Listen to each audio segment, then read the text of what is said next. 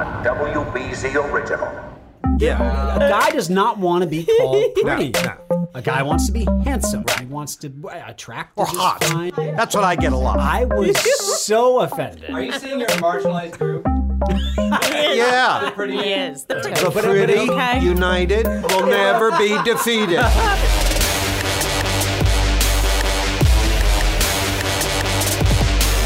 Welcome into the Halloween week episode of Studio BZ. This is season 4, episode 4, which must be some symbolic number. Welcome, everybody. I'm Paula Evan. I'm Liam Martin, and John Keller is back with us. Welcome back, John. Hello.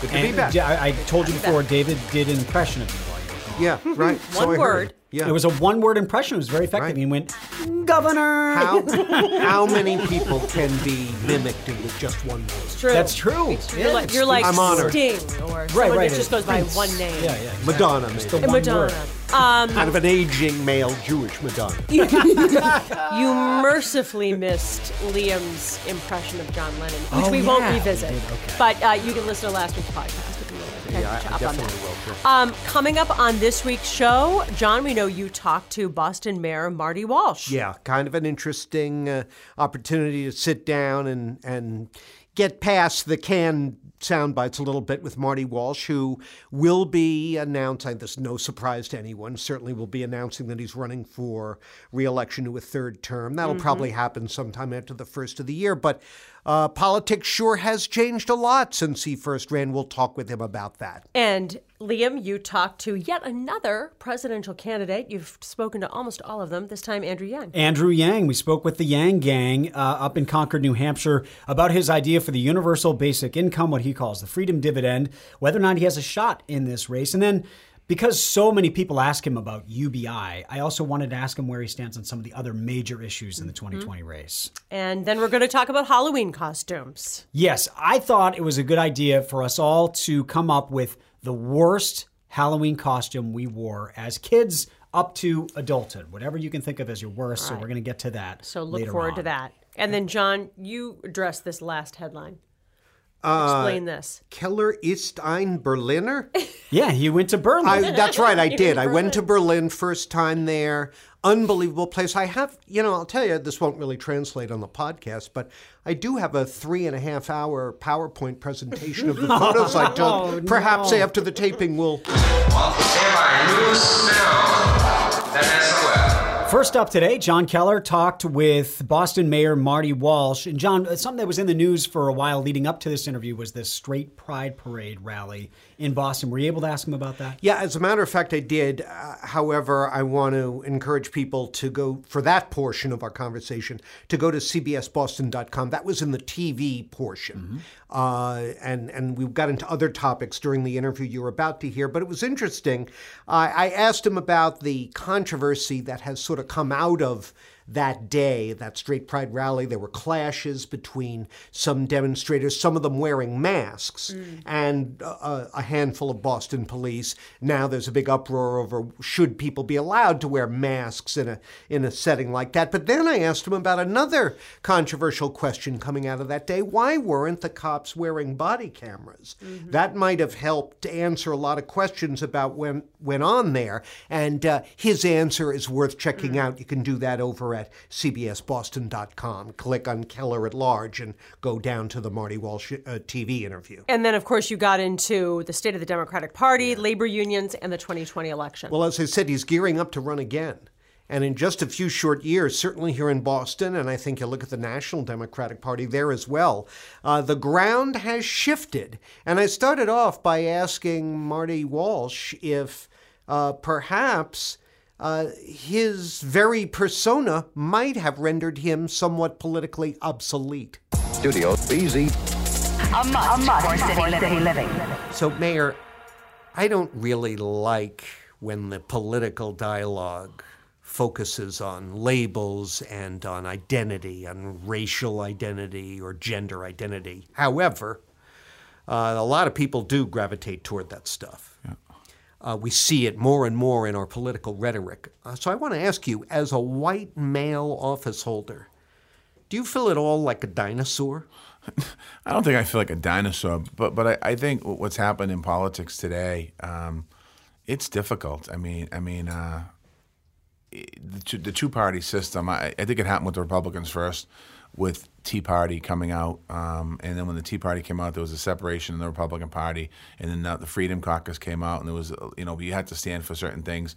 It's happened to some degree in the Democratic Party. You have Democrats telling people should run against other Democrats, challenging people.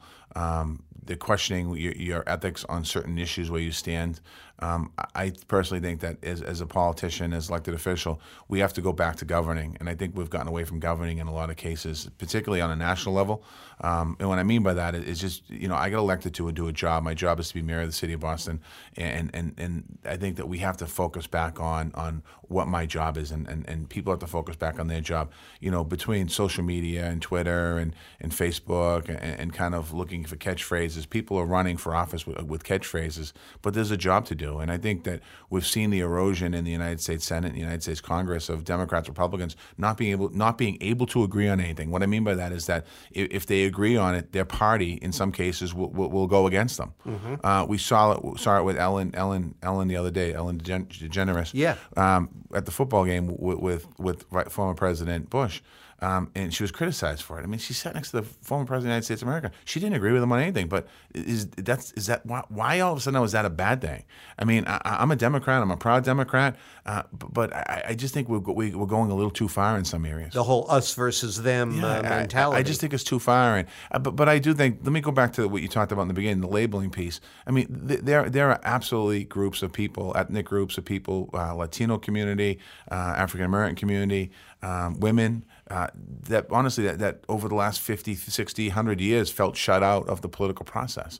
And I think that people feel today that there's an opportunity here. So I think that a lot of that labeling, if you will, if that's the right word for it, is people that felt shut out for a long time. And quite honestly, a lot of them were shut out by white men.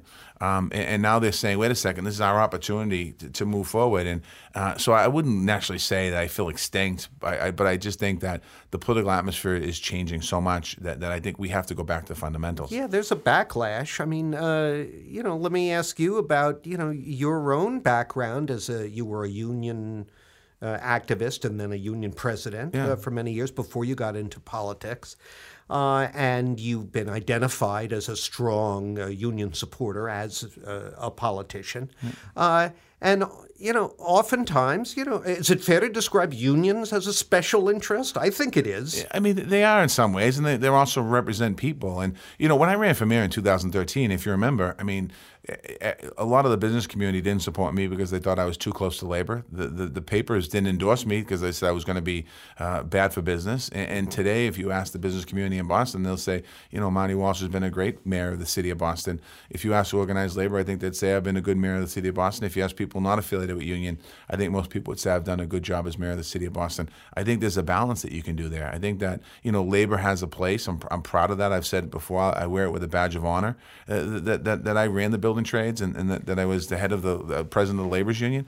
I'm also proud of my accomplishments, and not everything that I've done aligns with organized labor. I mean, there's things I haven't that haven't been popular, but again, I'm in a role of mayor looking what's the best thing for the city of Boston. And I think that, again, it seems like labor is having a resurgence in the country to some degree. Again, it goes back to the first question you asked me about the polarization of politics. The same thing with labor. How about having a conversation? I just think that we need to have more dialogue. I think that if you put business people in a room along with labor people in the room and talked about what the core is, the bottom line is that they pretty much stand for the same thing. The business people want to make a profit, and they want to take care of their employees, and the unions want to organize and represent their employees so that they can be successful. And if companies that unions have representation on aren't doing well, that's not going to help labor, because if a company goes out of business, that you lose the workforce, that doesn't help your membership. What's the next big contract facing the city? For us, next year, just about everyone's up. I'm very excited about having every contract up the year before an election year.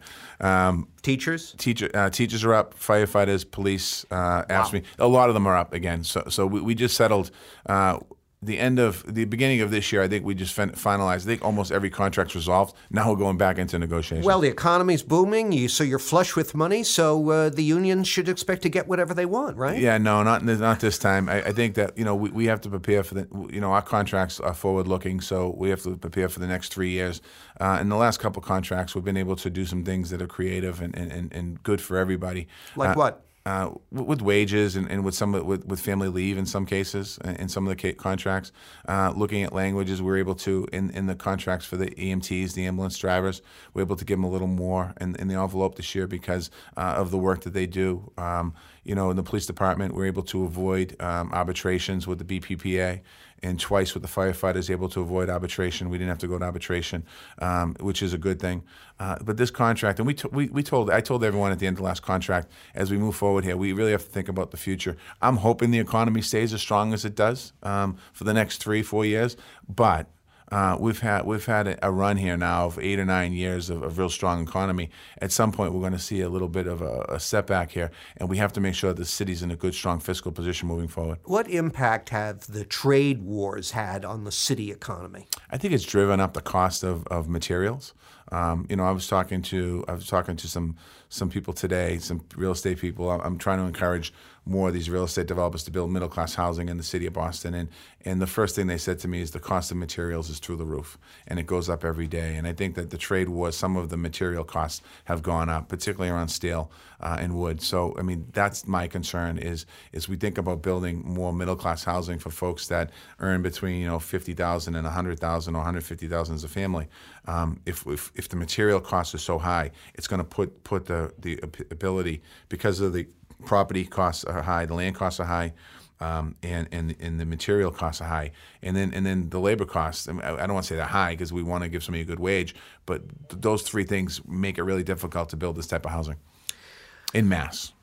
Our time's almost up here, Mayor, but I do want to ask you. It's your 6 years in now, and you're halfway through almost halfway through your second term.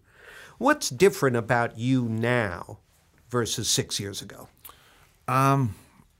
Certainly, I have the bruises and bumps to know this job. And I think that, when I ran for mayor and when I first became mayor, it was about how do I plan to move the city forward and how do we get people engaged in the conversation. And now 6 years later, we want to continue to move the city forward and implement some of the ideas that we've had working with people. I think, when it comes to housing, we've done a really good job in the city of building new housing, 30,000 units of new housing.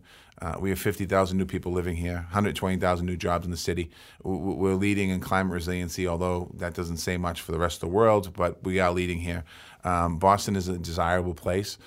We're a safer city. But I think as a person that's occupying this office, I understand the job a lot better. I understand the dynamics of it.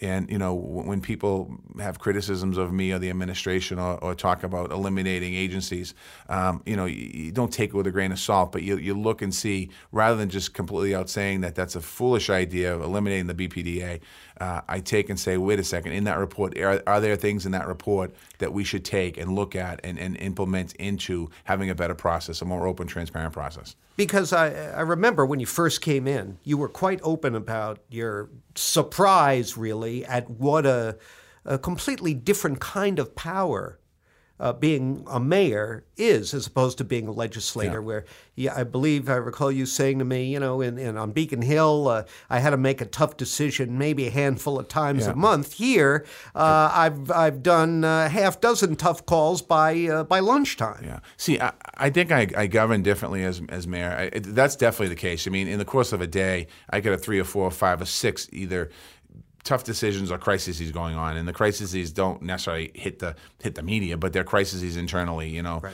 But I think that I believe in collaboration. I believe in working with the city council. My predecessor didn't do that all the time, and it was criticized. He was criticized of ruling with a kind of a tight fist around the city council. I don't operate like that, and some people perceive it as weakness. In some cases, it's been described as you should really rein in the city council. There are 13 members of the city council that are elected just like I am. They have a constituency just like I do. They go out and have ideas just like I do, and I feel that it's important to collaborate with them. I think what's happened in government is that this reign of power, this kind of strangling out of the other party is really setting the country back, where we can't decide on anything in Washington, D.C. I don't want to see that happen in Boston, Massachusetts. We can have a difference of opinions. They can disagree with stuff. I can disagree with them on things. But it is about moving our city forward. And that's, I think, one thing I've learned in 6 years, that I might have had a different approach in the very beginning than I do today. Boston Mayor Marty Walsh, thanks for joining us here on Studio BZ. Come back Thanks, again Sean. soon. This is great. The goal is a city with charm, character, and diversity. In his relentless pursuit of every single one of the presidential candidates coming to and from New Hampshire, Liam caught up with Andrew Yang recently and went up to New Hampshire to do an interview, John, and there was this really interesting exchange. They were outside the building where the event was going to happen, and Liam ran up to interview Mr. Yang, who had this fascinating reaction upon seeing Liam and how handsome he is. Now, did you have your shoes off that day, Liam? Was he looking at your feet when he said that? If he were looking at my feet, he would not have thought that was. Did you look at his feet? I did not, because as you know, I'm staunchly anti-feet. Well, we know staunchly you kind of Staunchly have a anti-feet. problem with No, feet. it was he's such a nice guy, and it was interesting to come upon his campaign. We had scheduled this interview. And normally there are all kinds of handlers around a presidential candidate. And it's very structured, and they come up and they say, you have this many minutes to talk with him or her. And, sometimes they want you to stick to certain topics. I'm never going to do that, but they want you to do that. And these handlers are all around them. He did have people around him who were taking pictures and were part of the campaign. None of them came up to me and said, you're only going to have this much time because we have to get to this. It was him. My interaction was only with him. And he was so just kind of normal. Yeah. Not a politician, right? Not he a was just having politician normal in any way. interactions. He just sort of was a guy on the street that I happened to come upon. It felt that way.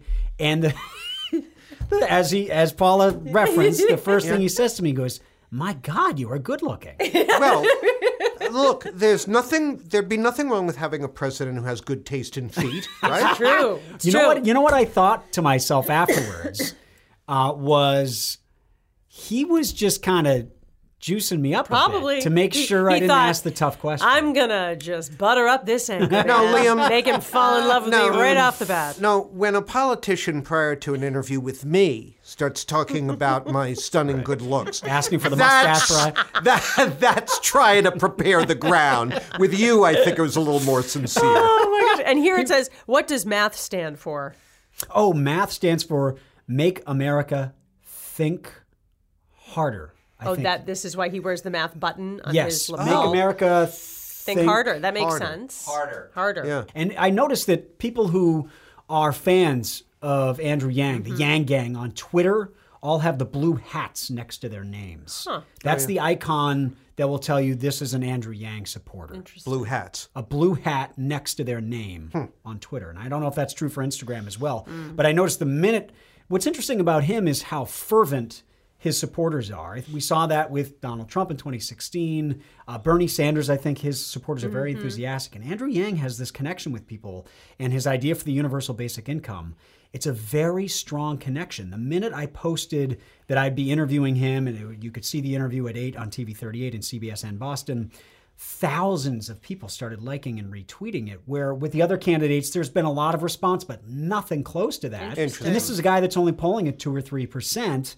And yet the people who do follow him love his ideas. They like that he's kind of casual and normal and not a politician, and just they like the straight talk from him. So here's my conversation with presidential candidate Andrew Yang. Listen now to this recording taken off the air at the exact moment. Andrew Yang, thank you so much for speaking with us. We appreciate it. No, it's a pleasure. Thanks for having me. Before this run, you were a corporate lawyer, the CEO of a test prep company, and then you founded a program called Venture for America to help aspiring entrepreneurs. Why are you running for president? I'm running for president to wake people up to the fact that we're going through the greatest economic change in American history, the fourth industrial revolution. It led to Donald Trump being our president. We automated away 4 million manufacturing jobs in Michigan, Ohio, Pennsylvania, Wisconsin. And now we're doing the same thing to millions of retail jobs, call center jobs, fast food jobs, truck driving jobs, and on through the economy. We need to adjust to that and solve the problems that got Donald Trump elected in the first place. Was there a moment when you decided I'm going to run? And what was that moment? A lot of it was my reaction when Donald Trump became president in 2016, where I said, holy cow, tens of millions of Americans just decided to take a bet on the narcissist reality TV star. And I'd spent 7 years helping create thousands of jobs in the Midwest and the South. And I saw firsthand that the economic changes were much bigger than we'd realized. So after Donald Trump won, I started digging into what I thought the true causes of his election victory were. And that's when I decided to run for president. Your signature proposal in this race is universal basic income. You call it the freedom dividend. It's $1,000 every month for everyone in the U.S. between 18 and 64 years Actually, old. 18 until expiration. 18 until expiration. It's not 64. No. So everyone in the U.S. between 18 and expiration, it would cost, Bridgewater Associates says, about $4 trillion. How do you pay for it? It's a little bit less than that. So the way we pay for it is right now you have Amazon, a $1 trillion tech company, closing 30% of America's stores and malls and paying zero in taxes while doing it. So if we give the American people our tiny, tiny fair share of every Amazon sale, every Google search, every Facebook ad, every robot truck mile, we generate hundreds of billions of dollars in new revenue that would help pay for a dividend. A study just came out that said that our data is now worth more than oil. And how much of that value are we seeing? None of it, while our data gets sold and resold by the tech companies. If we put that value in our hands, we can build a trickle-up economy very, very quickly. Under this proposal, everyone would get $1,000 a month, from the millionaire to the working mom making $40,000 a year. Does it make more sense to have it as a graduated freedom dividend where the mom making $40,000 a year gets more than the millionaire? There's one state that's had a dividend in place for almost 40 years where everyone in that state gets between $1,000 and $2,000 a year, no questions asked. And that state is Alaska. They fund it with oil money, and everyone gets it from the richest Alaskan to the poorest. In our case, if we give it to everyone, it's going to become universally popular. There's no stigma attached to it. There's no I'm getting it, you're not getting it. It also removes all of the administration and reporting requirement, just like in Alaska, because there's no incentive to underreport your income if everyone's getting it. But isn't giving Bill Gates an extra $1,000 a month a waste of money? Well, my plan would get millions, maybe even hundreds of millions of dollars from the Bill Gates of the world. And so if we try and send them $1,000 a month to remind them that they're an American, it's overall a win. People have been so focused on this idea of the universal basic income, they might not know where you stand on some of the other major issues in 2020. Where do you stand on Medicare for All? I think we need to move towards a Medicare for All system, but I would not get rid of private insurance. The goal has to be to outcompete private insurers, and I think even if we do everything right, there'll still be a role for private insurance in the market. So what is that first step then? Do you add a public option to Obamacare? What's the first step in a Yang administration? Well, the step would be to take Medicare and then lower the eligibility age and then make it so that everyone can access it. Get there over time, not eliminating private insurance. That's right. You've argued for legalizing marijuana nationally and decriminalizing some drugs. Is that all drugs? It's decriminalizing addictive opiates, because right now we have a plague in this country. 8 Americans are dying every hour of opiate overdoses. And the goal has to be to try and bring both abuse and overdose rates down. When you look around the world, when they've decriminalized these drugs for personal use, so if you're a dealer, you go to jail. But if you're an addict and we catch you with the drugs, we don't send you to jail, we send you to counseling and treatment. And this brings down both overdose rates and abuse rates over time. One of the things that's been proposed in Massachusetts, in New Hampshire, and they're doing it in Canada, are these safe injection sites. Do you support those? I do. I was talking to an EMT right here in New Hampshire, and he said that he saves someone who's overdosing 1 week and then has to save the same person again the next week and the week after that, because what happens after they overdose, they go home and then they overdose again. So we should invest in these safe consumption sites because they save lives and actually give addicts a real chance to recover. You have no formal foreign policy experience. We're in a time right now, the situation in Syria, North Korea, what's going on with Iran. Americans are tuned into foreign policy at the moment. How do you persuade the voters that you have the experience necessary and that you're prepared to be the commander-in-chief? Well, first, a lot of the threats we're facing in the 21st century are going to be different than the threats we faced in the last century. So that includes cybersecurity, artificial intelligence, drones, loose nuclear material, climate change, non-state actors. And we need a commander-in-chief that actually understands the challenges of this era. I believe I can help catch us up, because right now our government is decades behind the curve on issues like technology, cybersecurity, AI, and unfortunately even climate change. You've been open on the campaign trail. I want to get to a personal question here. You have a son with autism. You have 2 young sons. And I want to ask you a question that probably isn't asked very often of male candidates. How do you balance your job as a father and caring for your kids and your wife with the constant travel, the stress of being a candidate for office? How are you balancing that? Occasionally someone thanks me on the trail for running, and I say thank my wife, because I'm just very, very fortunate to have a super woman as a partner who's been taking on the chin where our boys are concerned. I miss them terribly when I'm on the road. They unfortunately are getting kind of used to my not being around. It's very hard, but we have a lot of family members who've been spending time with our boys. My mom, her mom, cousins, everyone's been supporting the entire family through this time. Ultimately, you feel it's been worth it? Well, I'm fighting for a future that we can be proud of for my kids, for your kids, for Americans around the country. And I'm in a very fortunate position where I do have a fantastic partner who's making sure that our family is strong and whole. I think I'm doing this for them. And I'm happy to say they're really loving the campaign on some levels. I mean, they miss Dad, but in some levels they find it a lot of fun. They get to see Dad crowd surfing every once in a while. Yeah, and so I have some incredibly heartwarming stories where my dad showed up to a debate watch party and it was like, that's my son, and everyone's like, hey. So it's actually making the family come together in some ways. Andrew Yang, thank you so much for speaking with us. We appreciate it. Such a pleasure. Austin Hill, the glittering jewel city of the world. Our next segment is called Halloween is a Thing. And Liam had a suggestion for this week. Yeah, I wanted us all to share our worst Halloween costume, because I have a story along those lines, and I didn't know if anyone else had sort of a traumatic experience as a kid of a costume that just really didn't work out for you. Did this involve shoes? No, it did not. No shoes. Go ahead. No shoes involved. John, in what did telling you the wear as a story. kid? What was your favorite looking You back? know, now listen, I'm considerably older than who you guys. cares? You're asking me. I must don't have had really fun. remember John was in specific... the era of paper bags with the holes cut out. Yeah, I am a robot, that kind of thing. I do remember for a while, and this was more as a young adult, that I developed an affinity for a pink robe that my fiancée, the soon-to-be wife, had. And we would be going out to a party, and I'd just put it on over my clothes and wear it without explanation. And this seemed to be why I always had a lot of free time at parties. Time to contemplate. You were that guy. Yeah, that guy in the pink robe. This Her is when you were boyfriend keeps wearing her 45? robe. No, this is more like 20s. Do you remember any particularly great costume you ever pulled off?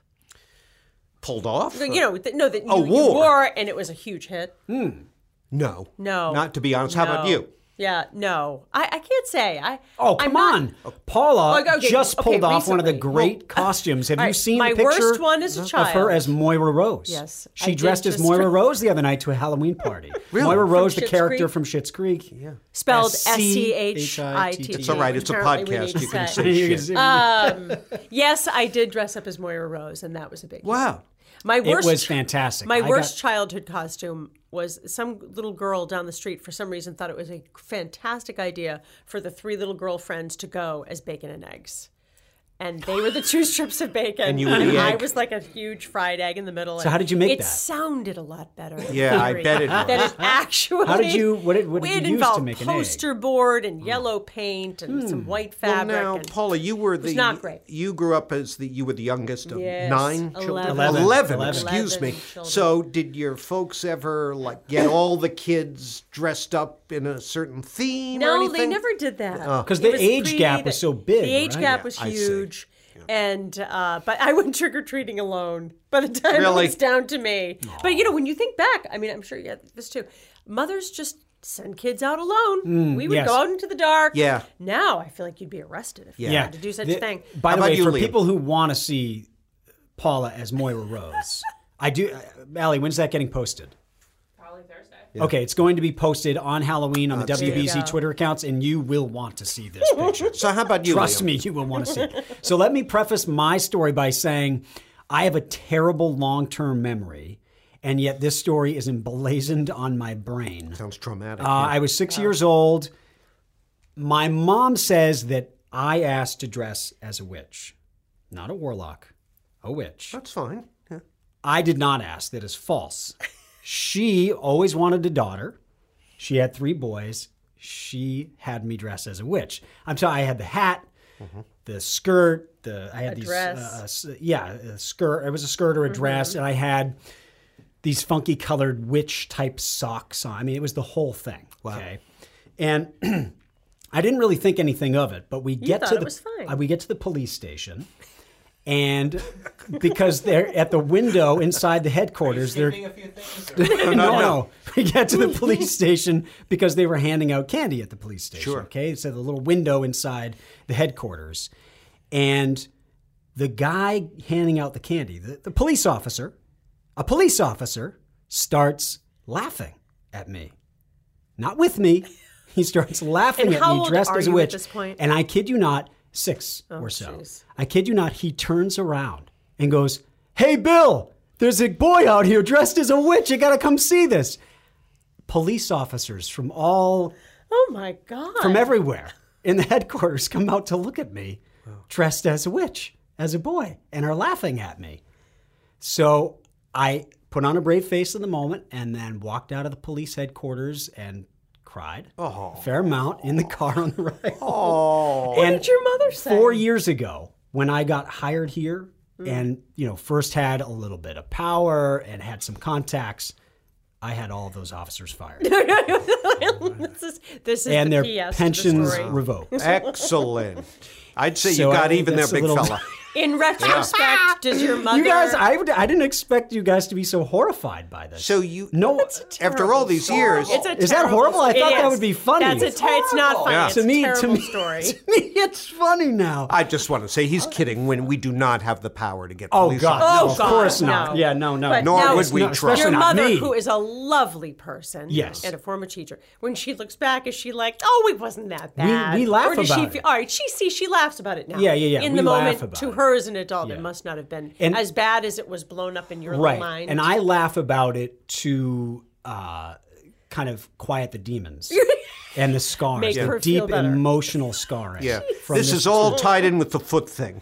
I'm sure of it.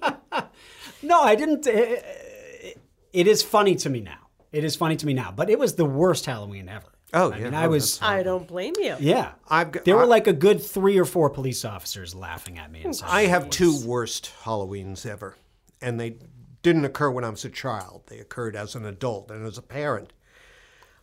2 years running, my boys would come back with their big bags of candy. We'd, let them have some and then take it away and put it up on a high shelf and dole it out to them because that's the kind of fascist parents we are. So both years, my parents, the boys' grandparents, would come over. They lived nearby, and they would come over to see the boys still in their costumes. And, well, my late father, God bless him, was a bit of a chocoholic. So this happened 2 years running. While we were all up with the kids, getting them ready for bed, he would slip downstairs, find the squirreled away bags of candy, and, start chowing down. Both years, he left one bag of candy on the counter where our yellow lab, Cleo, could get to them. Cleo, your dog's name was Cleo? Back then, yeah. I had a dog named Cleo growing up. Yeah, It was the my muse of childhood history. dog. Yeah. So I spent 2 consecutive ice-cold Halloween nights sitting out on the curb in the bitter cold alongside my yellow lab, who's looking up at me like, "What are we doing, Dad?" Waiting, having poured half a bottle of hydrogen peroxide down the dog's throat, waiting for her to throw up all the chocolate. Yeah. Otherwise, It's it was going to deadly, be a right? beeline to the Angel Memorial, right? And sure enough, took about 45 minutes both years, but after a while, up comes the partly digested Halloween candy. So In the wrappers, I assume? yeah, and the wrappers. So just to finish this really great, riveting story, both times it was my younger son Jared's candy. Oh, right? boy. Yeah. So in particular, the second time it happened, he was furious and just beside himself. And the only way I could console him and turn the crying into laughter was to describe the scene outside with me and the dog, and how Cleo had spat up a 3-foot-high mountain of Reese's peanut butter barf. Yum. And somehow that tickled his funny bone. Yeah. Kids do like that sort Somehow of thing. They you like turned that Halloween around. Yeah, good parenting 101. I thought you'd like that. heartwarming. Oh, yeah. Tell that's us right, yeah. about Berlin. Well, I spat on Hitler's grave. That was fun. You really Good. did. Yeah, Good for you you. go to the memorial for the murdered Jews, which is right next to the Reichstag in the main government area of Berlin. And it's an incredible memorial. Maybe you've seen pictures of it. It's basically a city block that's been cleared and populated with these white coffin-like structures. But they might not be coffins. It's up to your imagination. But it's undulating ground, so you walk among them, and people appear and disappear, and you're thinking about the Holocaust. And it's really very moving. There's an incredible museum there. So it's a very emotional experience. Come out of it, and my wife and I immediately, it's lunchtime, we want to get an Uber, get out of there, and start drinking.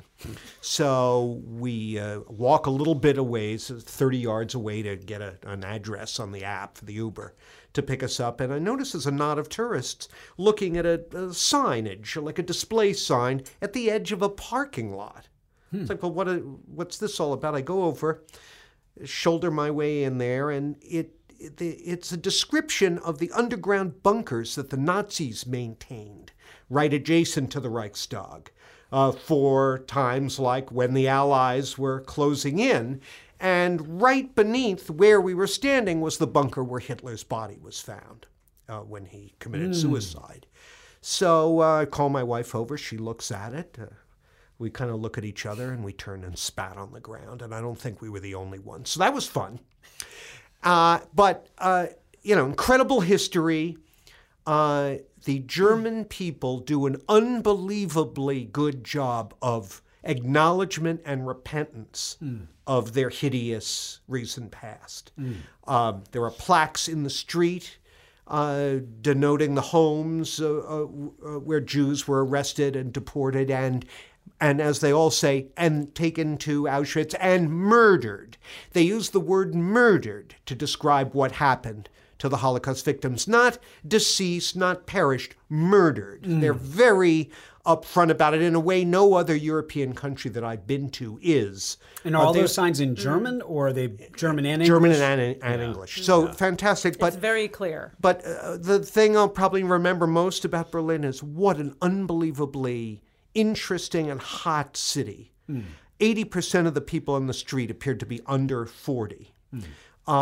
Small businesses just proliferating. The food scene is unreal. No schnitzel and sauerkraut. It's all food from all over the world. And it's just amazing art galleries, amazing museums, street life that's fantastic. What a city. I would urge everyone to go, and whether or not you're interested in the history. Well, it's interesting you mentioned those plaques, because there's been a movement here in Boston to do that with some of the buildings that were at the center of the slave trade. Yeah. And to mark some of these spots. Obviously, the Faneuil Hall, we now know about Peter Faneuil's history. And what is the building where they just realized it was used as part of the slave trade? One of our historic downtown buildings. Old North Church. Old North Church. There's now a movement to put some sort of memorial inside Old North Church saying this building was part of the slave trade. And it sounds like Germany has been doing that for years and years. I find it really compelling. Yeah. You know what's so fascinating? John and I were discussing this a couple of days ago when he first got back. My parents lived in Germany between 1947 and 49 during the occupation when American troops arrived. He was an army doctor. There was still rubble everywhere. And even at that point, about 18 months to 2 years after the end of the war, my father always talked about how they would take a constant stream of German citizens, even at that early stage, through Dachau, through concentration camps. And the U.S. Army had a whole technique of taking people through so there could be no denial of what had happened on their soil, right within their vicinity, to say, really, if you didn't understand what was happening, we're going to show it to you. Would bring them through. They would have sort of speeches and talks about the American way. And then at the end of the day, they had a certificate of denazification. Oh, wow. It is done. This is over. And you're good with us now. And how important and cathartic that was in that time period. Well, it kind of allowed Germans to move on. It really took. Yeah, it really did. Because Germany today, at least in Berlin, that's all we saw, but they do a fantastic job of it. And, you go to Spain, you will look far and wide for any acknowledgement of the Spanish Civil War, which was a brutal, horrific war within the past century. In France, other countries are the same way. It's all... They don't really like to talk about it. It's sort of hidden away. Not in Berlin. It's front and center. And there are fairly new historic displays just right out on the main streets. You'll be walking along, you'll come to a little plaza, and there's a fantastic museum-quality outdoor display documenting the events that led up to Germany's involvement in World War I. And, Boston could learn a lot about showcasing and being honest about its history from Berlin. Excellent. Okay. So this was a really interesting, wide-ranging podcast. We went everywhere. Available everywhere you listen to podcasts. Jonathan will probably cut all the good stuff. Sure. It'll all be edited down to nothing. But subscribe and share. Tell your friends. Our Twitter handle is @StudioBZPod. Mine is @Paula Eben. I'm @Keller@Large. I am @Liam WBZ. And when you're there listening to the podcast, send us a review as well. And as Paula was saying, hit 5 stars. Hit 5 stars because it's a 5-star show. Yes, and then absolutely. Tip. Don't forget to tip. Send a tip. Tweet us your thoughts. And tweet us your thoughts as well. Happy Halloween. Happy Halloween, everyone. Have a wonderful, safe one. Hope you get lots of candy. And next week, we'll be seeing you. All right, I was not expecting I know. Yeah, that was funny. It got a little dark. Are you sure you're over it? Are you sure you want that? I thought it was funny. I've told us. that story at so many didn't tell the parties, town. and it's always a hoot. It's not a hoot. It reminds me of the scene from is Carrie, not a the movie hoot. Carrie. The mother, they're all going to laugh at you. They're all going to laugh at you.